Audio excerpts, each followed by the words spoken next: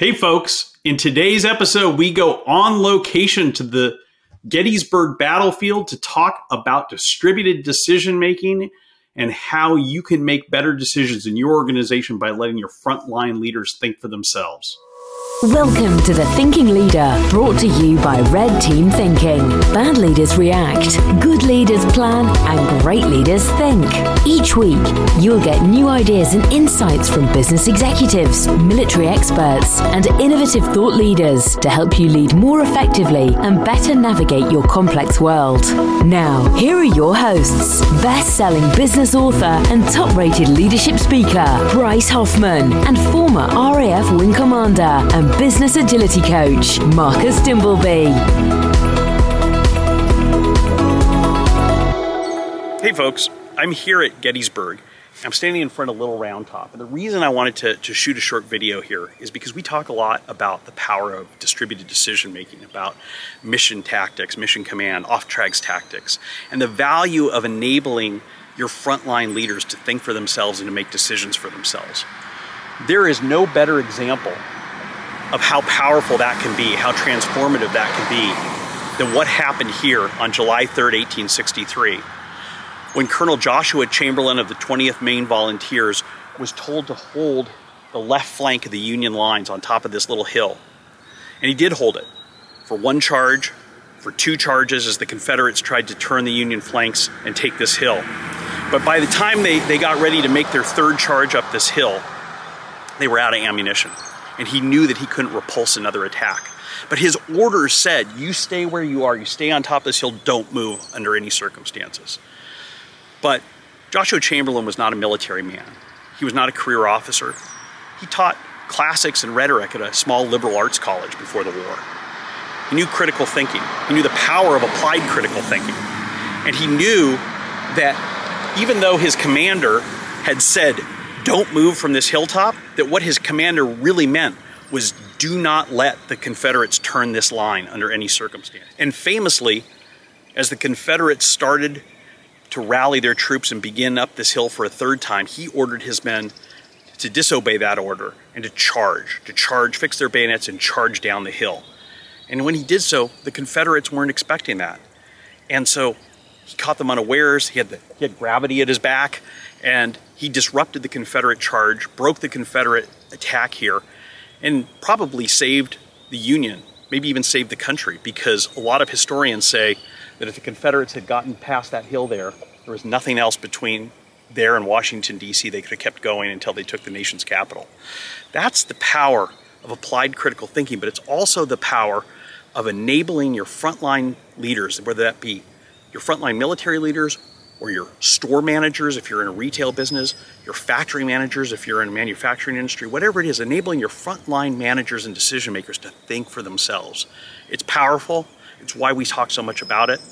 And there's a lot you can learn from what happened here in 1863. Bryce, that was just such a fascinating video to watch. Love to see you out in the field in action, and the content and the description of what happened and the lessons taken away from there are absolutely fundamental to what we're teaching with Red Team Thinking.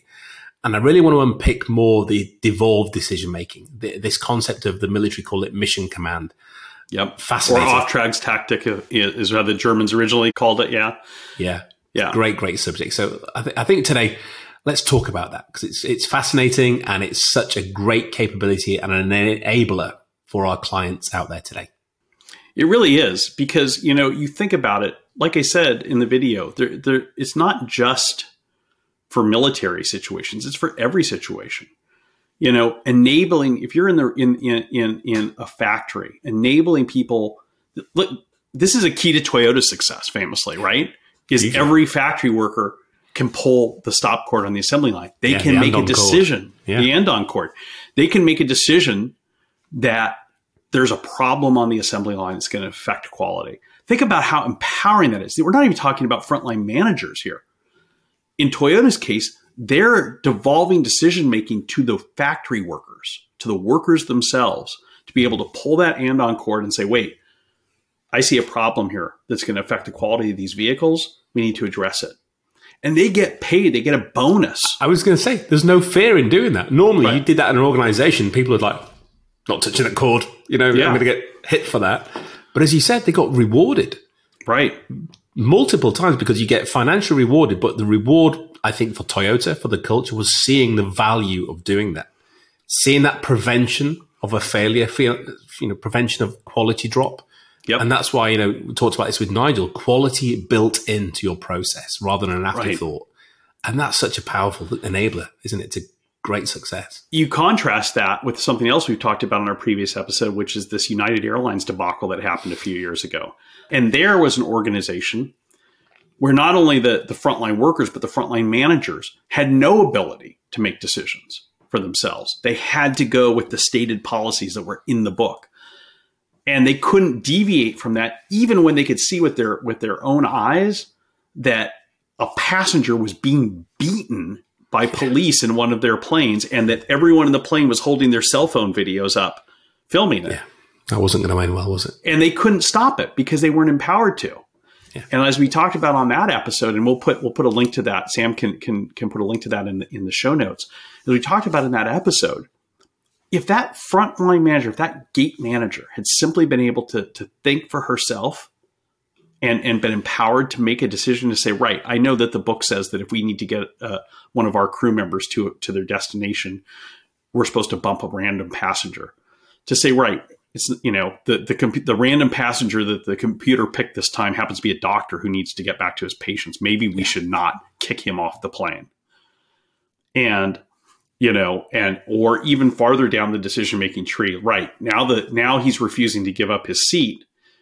Maybe it's not worth calling the police to drag him out of his seat just to make room for one of our crew members to sit in that seat that he paid for. And again, if you could simply make those rational decisions, they could have prevented the loss of hundreds of millions of dollars in shareholder value. And we see this happen every day in retail stores, enabling your retail store managers to make decisions for themselves. Back before Jeff Bezos bought Whole Foods and in my opinion, has pretty much run it into the ground in a lot of ways since taking it over. One of the secrets to Whole Foods' success was that every store manager had a ability to buy and negotiate contracts, buy and negotiate with local vendors to get local produce, local artisanal foods in the stores. And that was amazing. Because even though you were shopping at a national retail chain, you go into your local Whole Foods and find wow, they're selling honey from a farmer 4 miles from here, and stuff. How cool is that? I'm going to buy that. And then when Bezos came in and took it over, his whole thing was standardization, and he stopped all that. And it was one of the things that really hurt the company, was eliminating that.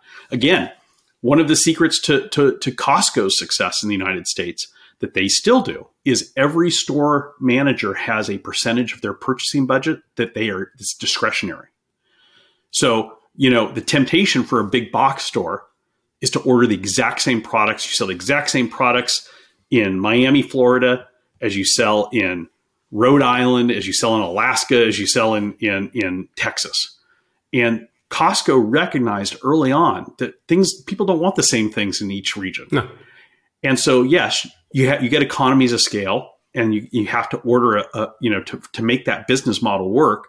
You've got to have a lot of standardization. But they gave, I don't know what the percentage is, but there's a percentage that each store manager has that's discretionary to say, you know what, we don't need a lot of of this product in this part of the world. Mm-hmm. What we really need that's unique to this part of the country is this, and then order those things.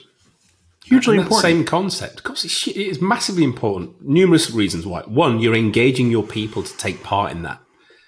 Two, it's innovative. You're being creative in looking at things differently and experimenting. And this goes back to what we spoke to with Oliver Yonchev a couple of weeks ago. He said, in their organization, they have 20% set aside of their productivity purely for experimentation and innovation. And everybody's invited to come and contribute. And hey, we'll try this thing next month, and it's going to take 20% of our funding.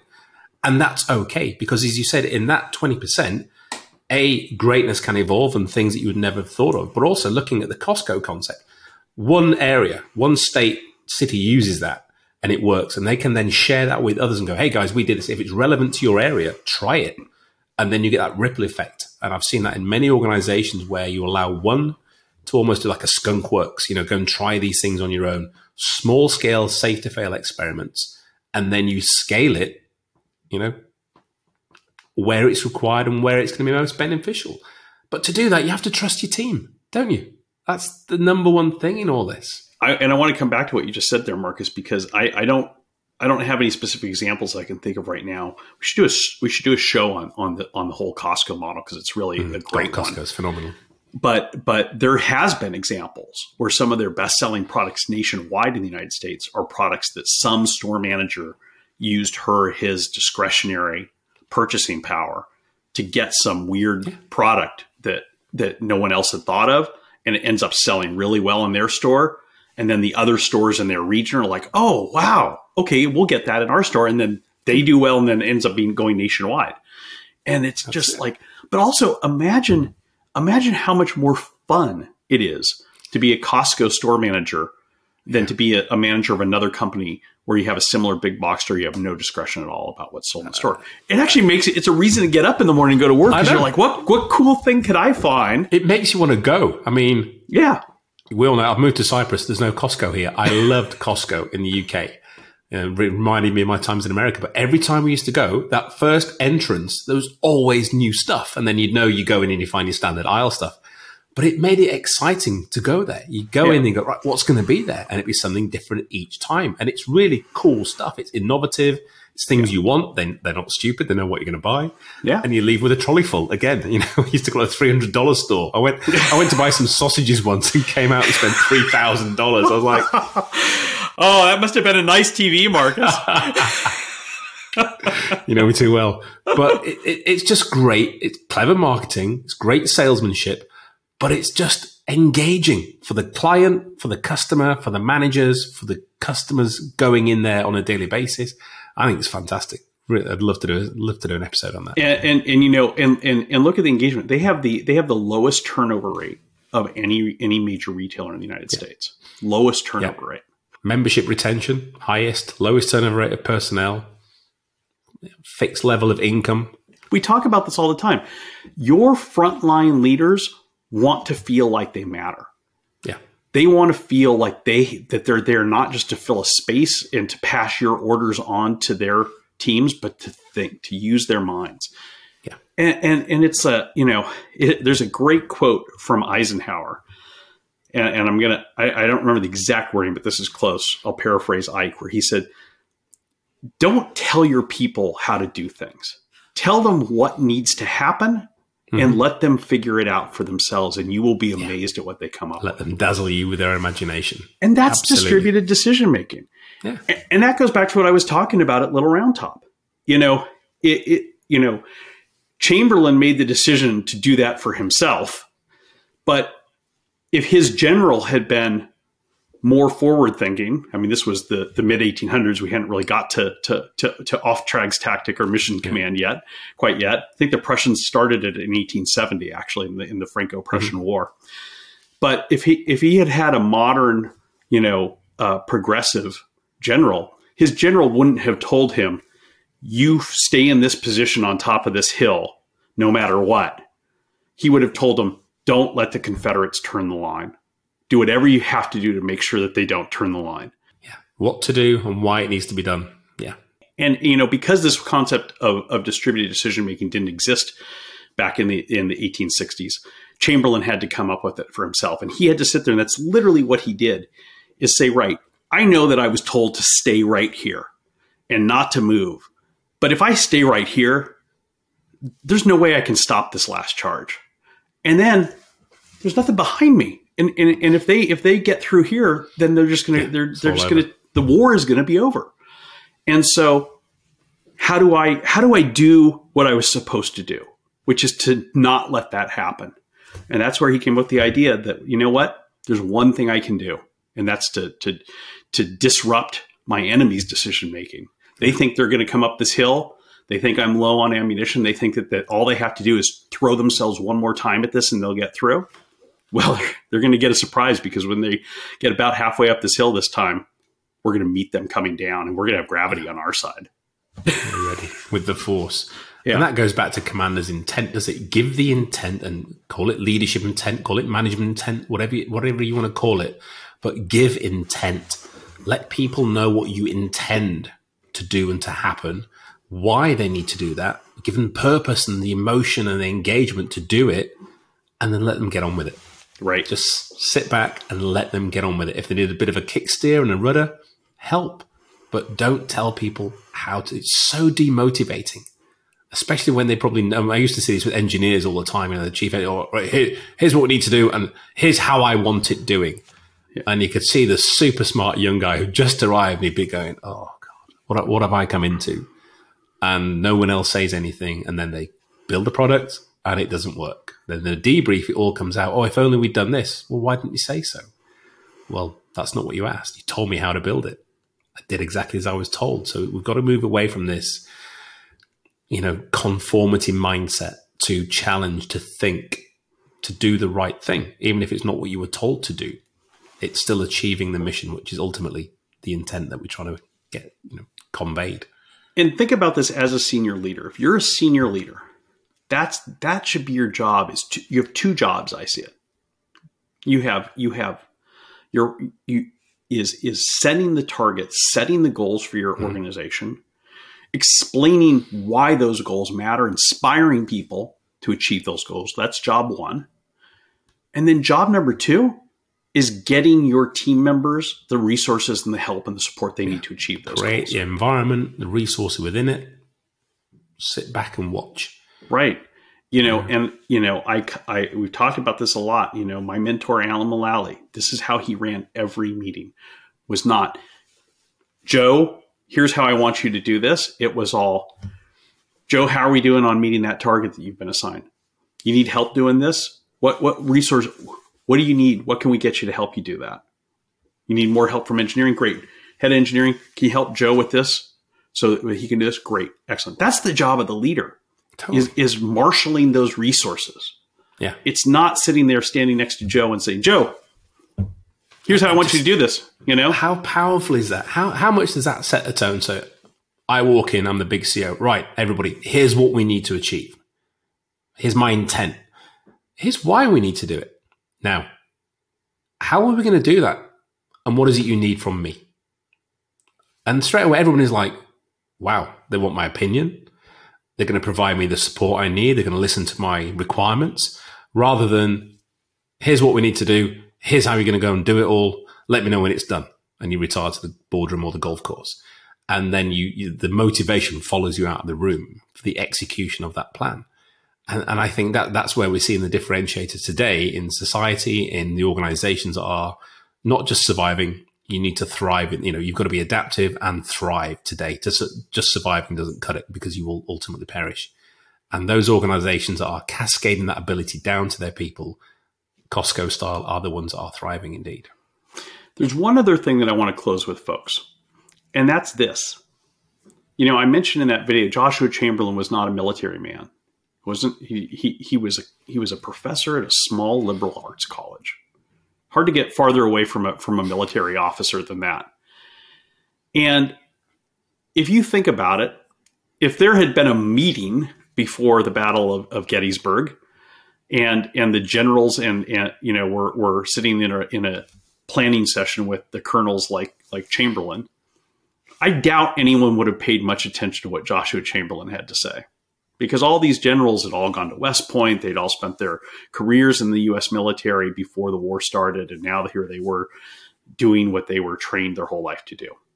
And so they probably would have discounted the opinions of a guy who, until the war broke out, was a college professor at a small liberal arts college teaching people Socrates. What does he know? What does he know? So here's the thing I want you to challenge you all to think about.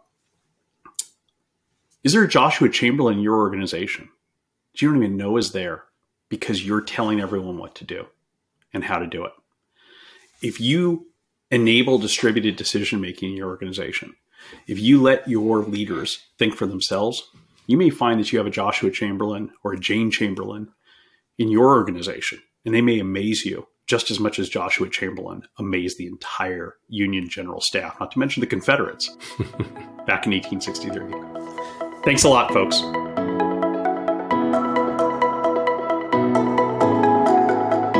Thank you for tuning in to The Thinking Leader. Check the show notes for more information about the topics covered in this episode. There, you'll also find a link to our free assessment. Click on it right now to find out if you are a Red Team thinker with a Red Team culture.